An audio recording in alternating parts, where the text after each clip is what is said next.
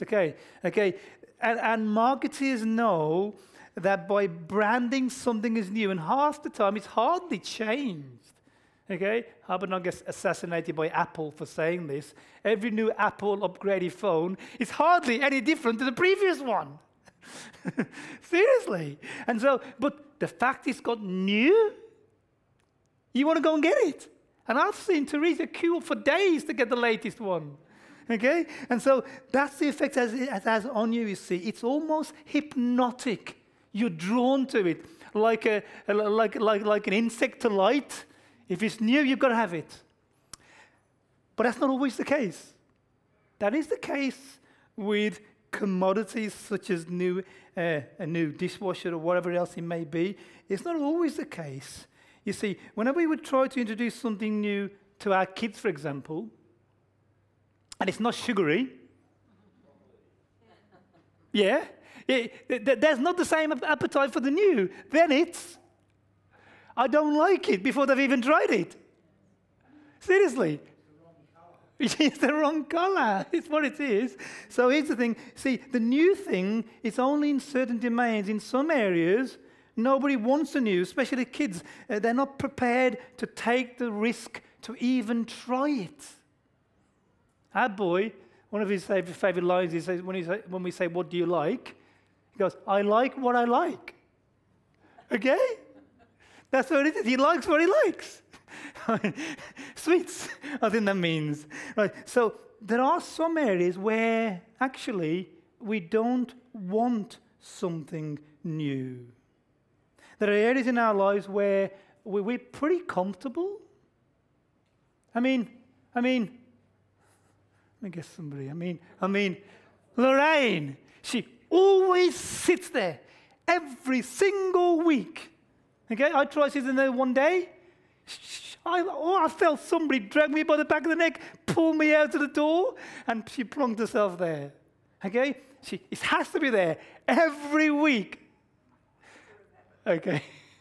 We are. You see, we like new things in some ways, but in other things, we don't want, it can't be new. We can't deal with it. We're not prepared to take the risk. We're not prepared to let go of what's familiar.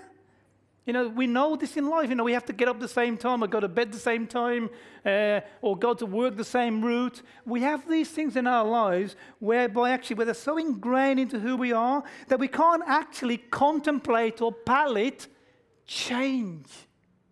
We don't want the new thing. The new thing is totally undesirable. And so what we're looking at today together, friends, is a situation just like that. Jesus is coming to our world, and he's introducing something new, something radically new. And in fact, it's not like the iPhone, you see, where you want the new iPhone. This is now touching on creature comfort. It's deeper than that. It's not touching on just merely creature comfort.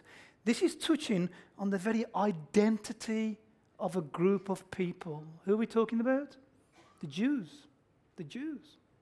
Jesus is about to introduce something new that is fundamentally going to change everything Jews know about Judaism. Everything they know about the temple, everything they know about relating to him, everything they know about offering sacrifices, everything they know about the priestly system, everything they know about Moses, everything they know about the commandments, everything. Jesus is about to introduce something new and so radical that it's going to turn upside down every single thing they've ever known. In fact, it's going to challenge their very identity as Jews, which is tied to Judaism. And so naturally, this isn't the iPhone they want to rush out and queue up 3 days to buy. What do you think the reaction is? Let's look at it. You see, because this isn't the new iPhone. This is trying to get Lorraine out of that seat next Sunday. And boy, that's going to be tough. Okay? I know. Not really. Okay, so let me look at the passage with you. So we're in Luke 5. How could we do with my glasses? Will somebody get my laptop in the front zip pocket? There's a set of glasses. It's in there, thank you. So we're in the, it's in the front small zip pocket at the front, thank you. So we're in Luke 5, 36 to 39. Okay, let me just give you some context. 1 to 11 we have Jesus calling disciples. Okay, in verses 20, thanks, mate. Thank you. Yeah, boy, it's a sign of old age. There you go. Wow. Why not just put these on at the beginning? Wow, okay. So everything I said before I put these on, ignore. Okay, this is the real sermon. Right, okay. So look, so far in 1 to 11, we have the calling of some disciples. In 27 to 28, okay, we have moving on to another disciple, this time Levi. And by chapter 6, we have their identification and their full number presented to us. So look, this is associated with calling the disciples and establishing what he wants to do with these 12 men, or 11. Okay? And this is what he wants to do. Look, he begins here, and we notice this in verses 30 to 32, that when he's at the meal at Levi's house, Matthew, who is just called, okay, he gets challenged, Jesus, okay, by what he's doing, by the fact that his disciples aren't fasting. Okay, this is his response. Rather about the company Jesus is keeping. This is his response. He answered them, "It's not the healthy who need a doctor, but the sick. I have not come to call the righteous, but sinners." The Pharisees, naturally, all people do it. We do it. They keep company with people they liked. If there was a rebel, a sinner, okay, they wanted nothing to do with him. They wouldn't invite him to their house. They wouldn't hang out with him. What's Jesus doing? He is. So he's doing, can you see? And it's deliberate. He's beginning to introduce the concept that things have got to change around here. That's what's going on. He's beginning to introduce this concept that things have got to change around here. This is uncomfortable. It's repugnant. Eating with tax collectors and sinners. But Jesus' point is simply this. Look, and here's a commentator. His presence on the earth marks the beginning of a new era. His presence on earth. So things have to change. It's time now to start doing what, you see, what was the reason? See, it's a religious reason. This is why it's got to change. What was the reason they didn't want to eat with tax collectors and sinners, the religious folks? Yes, and what was the ramification of that uncleanness? Why did it matter? Yes, why? Before they could do what? Before they could go to the temple and worship. That's the issue. It isn't just that they don't like them. They can't worship God, you see. These are vile sinners and they're getting unclean. And so Jesus' point is, hey, everything's going to change now. This is a new era. And now, by eating with Jingo, doesn't make you unclean. I know, I've tried it. Okay? It doesn't make you unclean. Something's about to change. He moves on to the fasting one, okay? The fasting one. So they want to know why aren't the disciples fasting? Like they do. They fasted every Monday, every Thursday. It was an act of their piety. Well, if Jesus is really that pious, why aren't his disciples fasting? And Jesus' point is the same. Hey, everything's changing. Everything's changing. This is the time to get prepared for and celebrate what's coming. Everything's changing, and now's the time to get prepared for, excited about, and ready for the new thing. And then he comes to it in verses 36. So that's a bit of the context. Here's where we are. This is what I want to deal with you for the remainder of our time today. So let me just put that there. Verses 36 to 39. Let me just read them to you to begin with. Sarah read them to us kindly earlier, but I'll just reread them in Black Country. He told them this parable: no one sews a patch from a new garment. No one tears, a patch from a new garment and sews it onto an old. If he does, he will have torn the new garment, and the patch from the new will not match the old. No one pours new wine into old wineskins. If he does, the new wine will burst the wineskins, the wine will run out, and the wineskins will be ruined. No one No, new wine must be poured into new wineskins. No one after drinking old wine wants the new, for he says the old is better. So what is going on here?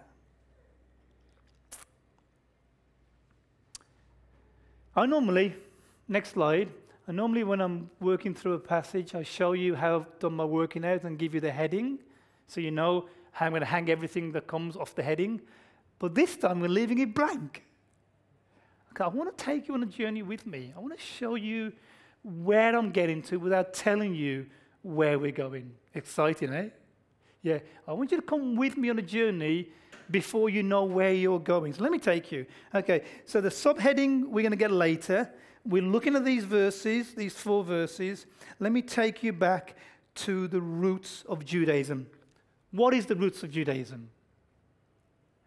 Abraham and Isaac and Jacob and the chief patriarch, father of the Jews after Abraham, Isaac, and Jacob, the one they referred to continually throughout Jesus' message, the one they were adamant they were part of is who? Moses. Jews love Moses, and there's good reason for it. You see, Abraham was the beginning of the Jewish race, the call of Abraham, that God called him. He said he'll make a great nation of them and make them a blessing to the nations. But it's Moses where that really begins to pan out. It's Moses in Exodus 34 that God appears to. The Lord saw. Look, when the Lord saw all that had gone over to look, God called to him from within the bush, Moses, Moses. And Moses says, here I am. Then God says, I am the God of your father, the God of Abraham, Isaac, and Jacob. At this, Moses hid his face. Why do you think he hid his face when he realized who he was speaking to? No one can see God and live. This is God. You stand before God in awe. And if it's a God who doesn't change, it means we stand before him in awe today. Seriously. Okay? It's not like he's changed. He's the same one. Which means we stand in awe before him today. We should do. Okay, the Lord says, I've indeed seen the misery of my people. I've heard their crying from their slave drivers. I'm concerned about their suffering. So Moses, go, I'm sending you. Deliver my people. Moses delivers the Israelites, over 2 million of them. In verse 24 of Exodus, he establishes the system by which they can relate to God. That system is called the covenant, or the Mosaic covenant, or the Sinaitic covenant. Okay, all the same thing. And we said that covenant is law-based. It's anchored in law. We said in Deuteronomy 4:13, he declared to you his covenant, the 10 Commandments. The 10 Commandments is the covenant, and the 10 Commandments is effectively the whole of the Old Testament, just expanded, just lived out or failed or exemplified. The whole of the Old Testament is effectively the summing up of the law, which is effectively the Old Covenant. So here's the thing.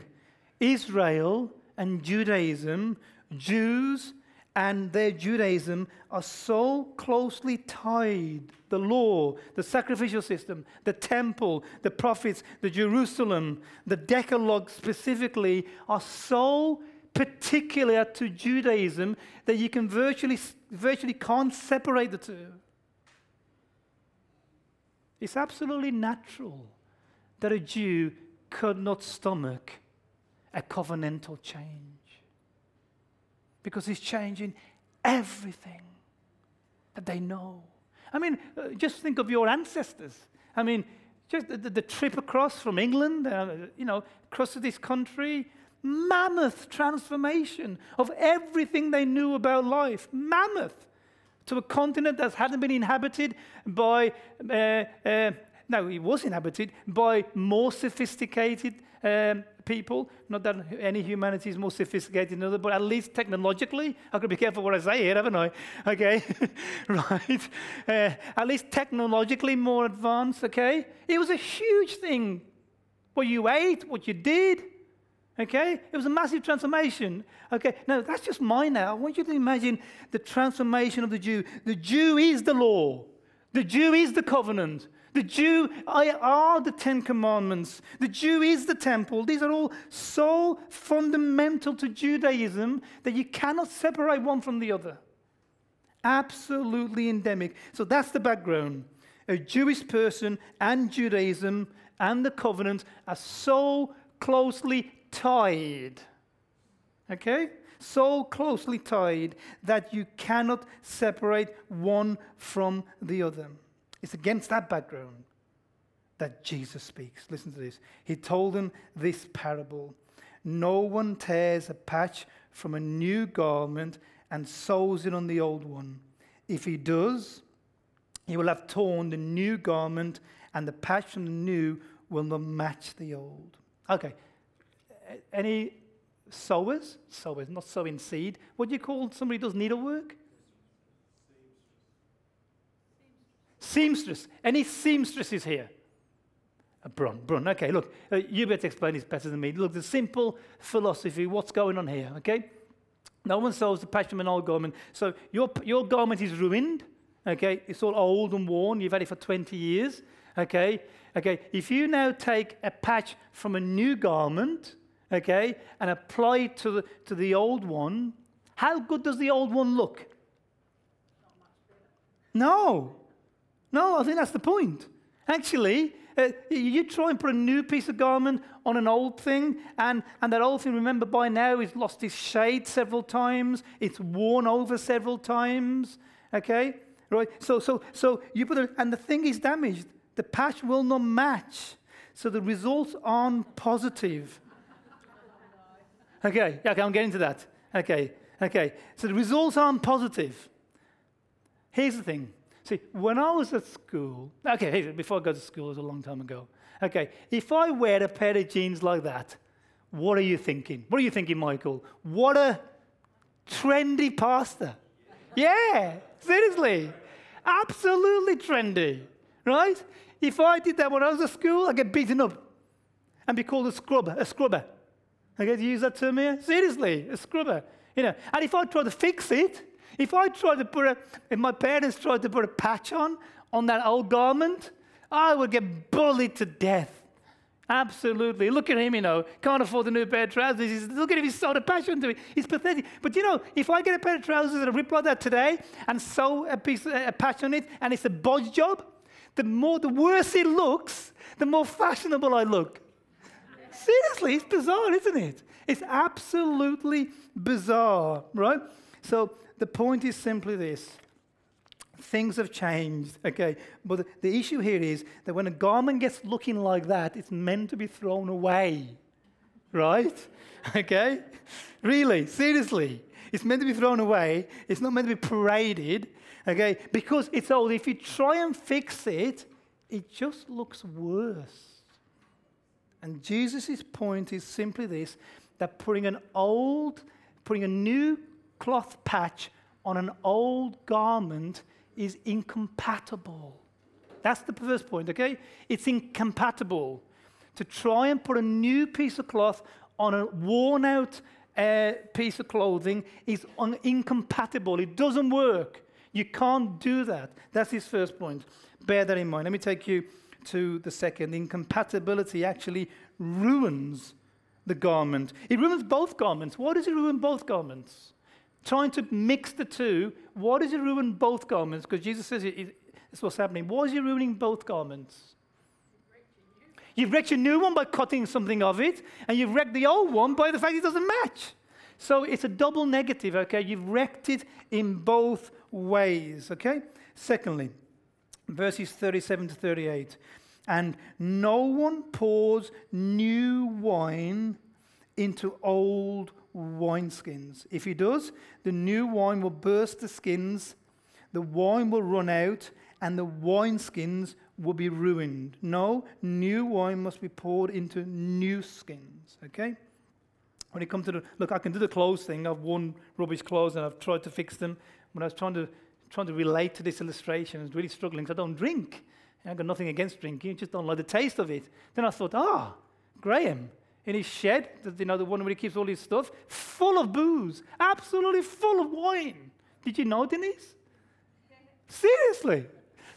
Okay, but Graham didn't really help me. I got some of this off Google. But here's how wine works. You see, when you're making wine, it ferments. Look, I'm reading on experts here, but that fermentation causes expansion. Okay, the expansion of gases, particularly. And if you put that wine into old wineskins made of materials such as animal stomachs and so forth, which have been carrying wine for years and years, which have been exposed to the sun for years and years, they become somewhat sensitive. You now stick brand new fermenting wine where there's that chemical reaction still in his infancy. What happens? Yeah, seriously, that's the point here. You burst. And now here's the thing. At the moment of that bursting, you've done damage, firstly, to the wineskins. They're not good for anything else. They're not any good even for old wine now. And you've done what to your wine? You've lost it. You wasted it. Seriously. So you've got double negatives again, double implications again. You've both damaged the old wineskins and you've damaged the new wine, if you like. The incompatibility this time is, if you like, disastrous. Did you get that? The incompatibility this time is disastrous because you've lost the product. You can't even, has anybody ever tried regaining wine after spilling it on sand? Okay, it just doesn't work, does it? Yeah, you know that. It doesn't work, does it? Okay, so this is not just merely incompatibility now. This is destruction. That's Jesus' point. So the first parable spoke about incompatibility. The one cloth unto another one just doesn't work. Both are ruined. The second parable is speaking about the incompatibility being so serious that in the process you've caused destruction. You've destroyed both. You've destroyed the wine and you've destroyed the wineskin. So this is huge, the impact of the wine thing. So what is going on? Okay, let's look at the context. So Jesus is assimilating new disciples. He's establishing a change. He's introducing something new. He's demonstrating that things now don't make you unclean. They used to make you unclean. You can eat now with a tax collector and still be clean, even with a Gentile, which Peter learned later, remember? Peter had to learn that through the illustration of the sheep and the animals in the white cloth. Okay, that you no longer get contaminated by doing unclean things. So that's the context. In that context, these two parables, have a guess, educated one, what do you think they're referring to? In what way? To take the two illustrations and tell me specifically, but the problem with each of those two illustrations, and therefore the problem with the covenant, and what Jesus is doing with the covenants, rather. Have a go. Okay, so the old is done away with. That's one of the things that comes out of it. What else? They're not compatible. They cannot exist side by side. Okay? They're not incompatible. Let me come to it. That's where we're going. Let me show you. First of all, look, let me take you back. See, a Jew should have known that. When Jesus began introducing a new covenant, don't do anything yet, Ricky. When Jesus began to introduce a new covenant, should that have surprised the Jew? The fact that Jesus is introducing something new, should they have been surprised? Well, they were, but they shouldn't have been. Why shouldn't have been? The Jew knew. What did the Jew know? If he really searches out, what did he know? It's in Jeremiah 31. It'll come up on the screen now. Yeah, what did the Jew know was coming? He knew. He didn't know. Because no one read the verses properly. But they should have known. See, right within Judaism, I want to show you the power of this. Right in the heart of Judaism, not on the periphery, not by a peripheral prophet, not by a minor, but by a central figure in Jewish history, okay, prophesies what? I will make a new covenant. And what does he say in verse 32? He won't be like the first one. Just in case you're thinking it's a modified one, like a tweaked one. With two sugars instead of one sugar? It's not. What does it say about the new covenant? It will not be like the covenant and made with his fathers. The first thing that you should have understood is that God was going to do something new in their history that would be nothing like their past. That would completely turn their past upside down. It to be entirely new. In fact, it probably had nothing to do with the previous one, because he says, look, it won't be like the first one. If I gave you a shirt, Jenny, and then I gave you a new one and says this is a new one, it's nothing like the first one, and it still had the same flowers, what would you think? Exactly. You tricked me. Okay, this thing is entirely new. It looks nothing like the first, and it's right in the center of Judaism. That the thing is going to change one day. Entirely, graphically. And Jesus' illustration showing, friends, not just the change, but it shows the gravity of the change. And I want to look at that with you. It's not just showing the fact that something's going to change in how we relate to God, but the gravity, it's huge, the change. So then here's the point. So Jesus' point about the non-fasting of his disciples, his point about the garment, and his point about the wine is illustrating the inauguration of the new covenant, which is about to be cut. A covenant that radically changes the way we relate to God and may have nothing to do with the previous one in that sense, or may change the previous one entirely.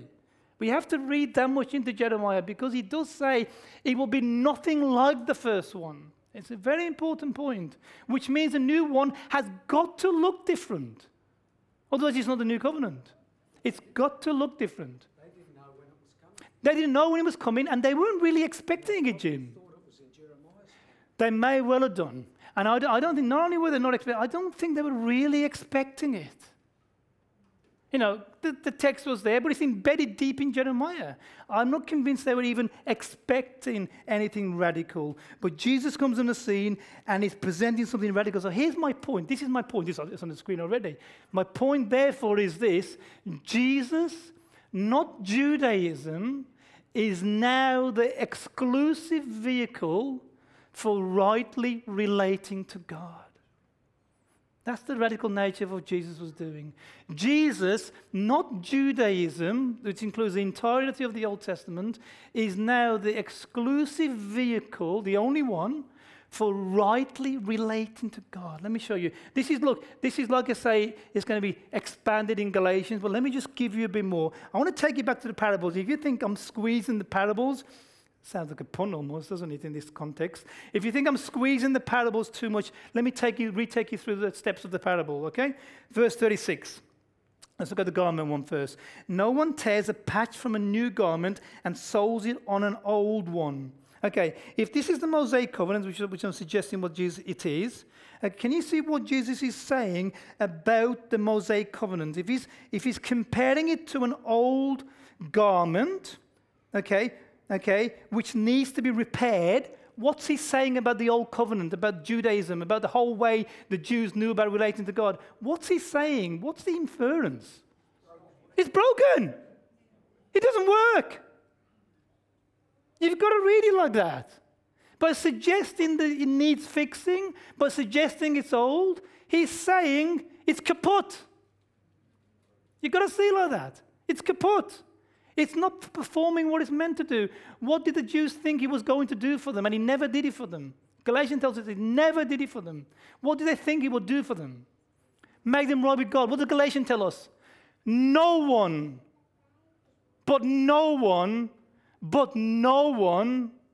will be justified by the law. It says it quite clearly. Okay? It's broken. It doesn't work. It's why Jeremiah prophesied a new covenant. So the point here is, so the parable is telling us this. The Mosaic covenant is being regarded as old. It's broken. It needs to be fixed. But the remedy isn't what? What is not the remedy? Add a new bit to it. What is the new bit? The new covenant. Okay, so what's he saying? The remedy isn't to do what Jesus is teaching. Jesus is teaching the new covenant. Just add it onto it. That's his point. You can't glue the new covenant to the old. No, because it's disastrous. If you try and do that, if you try and have a syncretic religion of Judaism and Christianity, according to the parable, what happens to both garments? You ruin both. Then they cannot be fixed. The new cannot fix the old by having it side by side. That's Jesus' purpose. The two things are completely and utterly incompatible. The first one, okay, the first patch will damage the new thing. So let me just move on to the second. So the first one is completely incompatible. They cannot exist side by side. The second one, the wine. Let me just take you through the verses of the wine. Verse 37. Can I go to verse 37, please? Ricky, it'll come up for you in a second. No one pours. There it is, thank you. There it is, thank you. No one pours new wine into old wineskins, okay? They cannot mix. That's the point here. So if Moses and the covenant and Judaism and the Old Testament is the old covenant, and we're saying that's what it is here, okay? What's he saying? So that's effectively the old wineskins. Now, what happens if you put the new wine of Jesus' ministry, the new covenant, into Judaism? Last time it was just merely incompatible. What happens this time?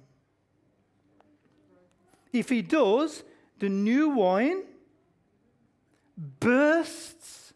And what happens to burst the old wineskins, and what happens to the new wine? What's he saying now? So the first one was mere incompatibility, it doesn't work. But now it's serious. What's he now saying? It's disastrous. It's absolutely disastrous because you now completely destroy Judaism and you completely destroy the new covenant. Both are, if you try and mix the covenants in any sense whatsoever, try and bring any rules from the one into the other without Jesus' explicit instruction, and one thing I want to show in Galatians, he does bring certain universal laws specifically into it that he selects as being God. But if you try and arbitrarily try and mix the covenants, try and put one into the other, try and do both, try and keep both, try and live both, the wine is destroyed. And the bag alongside it. Here's what Marshall writes, a commentator. To attempt to contain the gospel within the bounds of Judaism will only destroy both.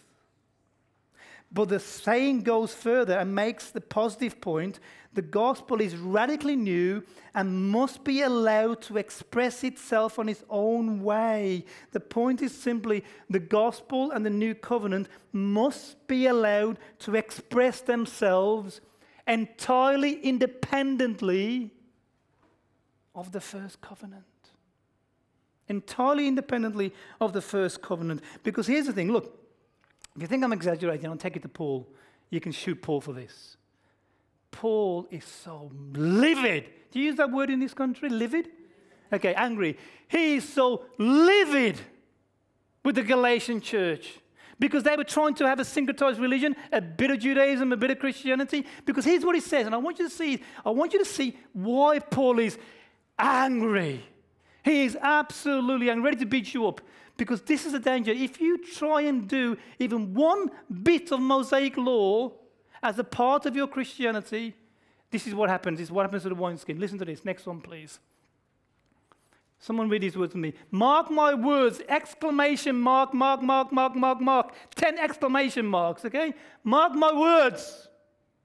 Paul, Paul, tell you that if you let yourselves be circumcised, that was a part of the old covenant, okay? Christ will be of how much value to you? Zero value.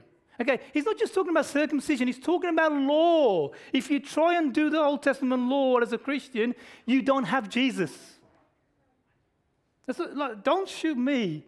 Paul says, if you try and do Old Testament law as a Christian because you think it's going to benefit or develop your Christianity in any form, you don't have Jesus. It's disastrous. Listen, again, I declare to you, every man who lets himself be circumcised, obeys one law of the Old Testament because he thinks it benefits him salvifically, what must he do? Yeah, so he's saying, okay, so you want to do it the law way? Okay, then. There. That's what he's doing. Can you see what he's doing? You want to do it the law way? You prefer law? Obey every single one of them. And if you fail even one, you're condemned. That's what he's saying. Make your mind up. Do you want to do it the law way? Go ahead.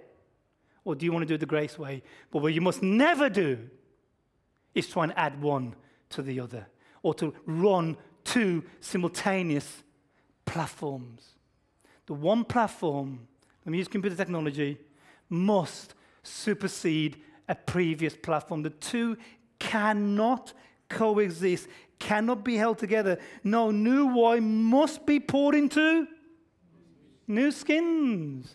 He must have a platform all of his own. Okay, he must start afresh. He must have his own set of rules, his own set of laws, his own ways of relating to God. We're going to see all of this in Galatians. It has all of that. It's why the Reformers, in a different context, were adamant, staked their lives on it, and died for it, starting with Martin Luther. It's why they coined these phrases. Can we see the next one, please?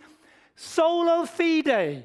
By faith alone, solo gratia, okay? By grace alone, solos Christus. By Christ alone. Their point was, it was a reaction at that point against Catholicism, but their point was, not a jot or an ounce of law. Do you see? Only Jesus. This is the gospel, friends. The gospel is exclusive. Why do you think Paul said, whatever was to my gain as a Jew, I now count as loss, and regard it as? He's talking about Judaism here. No, rubbish is not the word. The English King James word is the stronger, clearer word. He's talking about Judaism. I count it not only as loss, but dung. Did you hear that? Because in Jesus I found free salvation. In Jesus is free. It's just faith. Seriously, absolutely seriously. Your faith is not anchored in a single law, single ritual, single practice. It's merely, exclusively on faith in Jesus. And why Paul is so angry in Galatia is because they are syncretizing the gospel, trying to impose Judaism onto it. And he is angry because the minute you do it, it's disastrous for Judaism and for Christianity. Neither one can coexist. It has to be one or the other. No one after. Let me finish. I'm going to finish. I'll give you one last thing. The next verse, please. This concludes the verse. I need to conclude. I've started, so I'll finish with you. Bear with me for one more minute. No one, after drinking old wine, wants the new, for he says the old is better. What the heck is that going on about? They hate change. You got it spot on, Pete. What's he saying about them? He's telling them about new wine, but what's their feeling? I don't want this new stuff. I'm a Jew. And it tastes good to me, brother. I have Moses. That's what can you see what Jesus is giving his talk about the new covenant, and then he's preempting what Jews will do, which is, hey, I've got Judaism, I've got Moses. Remember, we've got Moses. Jesus is preempting that the Jews will, by and large, reject the new covenant because they're quite happy with Moses. Because the old is better. The familiar is better. It's safer. They can be sure about it. They've got Jesus, they don't know who he is, do they? They've got Moses in their scriptures. And so they can't pally change. They won't be prepared for it. They won't have it. And eventually, that refusal to pally change, to accept the new covenant and let go of the old, led to them doing what to Jesus? Crucifying him. To shut him up once and for all. You see, it was so disturbing, their rituals and their way of living and their laws and their Judaism, that the only way they could stop this guy perverting their religion was to kill him. And they devised the most vile and evil schemes to falsely accuse him so they could eradicate this troublemaker that was saying that Judaism is finishing because there's a new covenant taking over. That's why Jesus was killed. There's a lot of application. We'll do that another time. I'm out of time. But friends, simply this. I'll give you one line. Faith in Jesus is only and everything that you need to have peace with God and assurance of heaven. It must never be intermingled with a law-based system.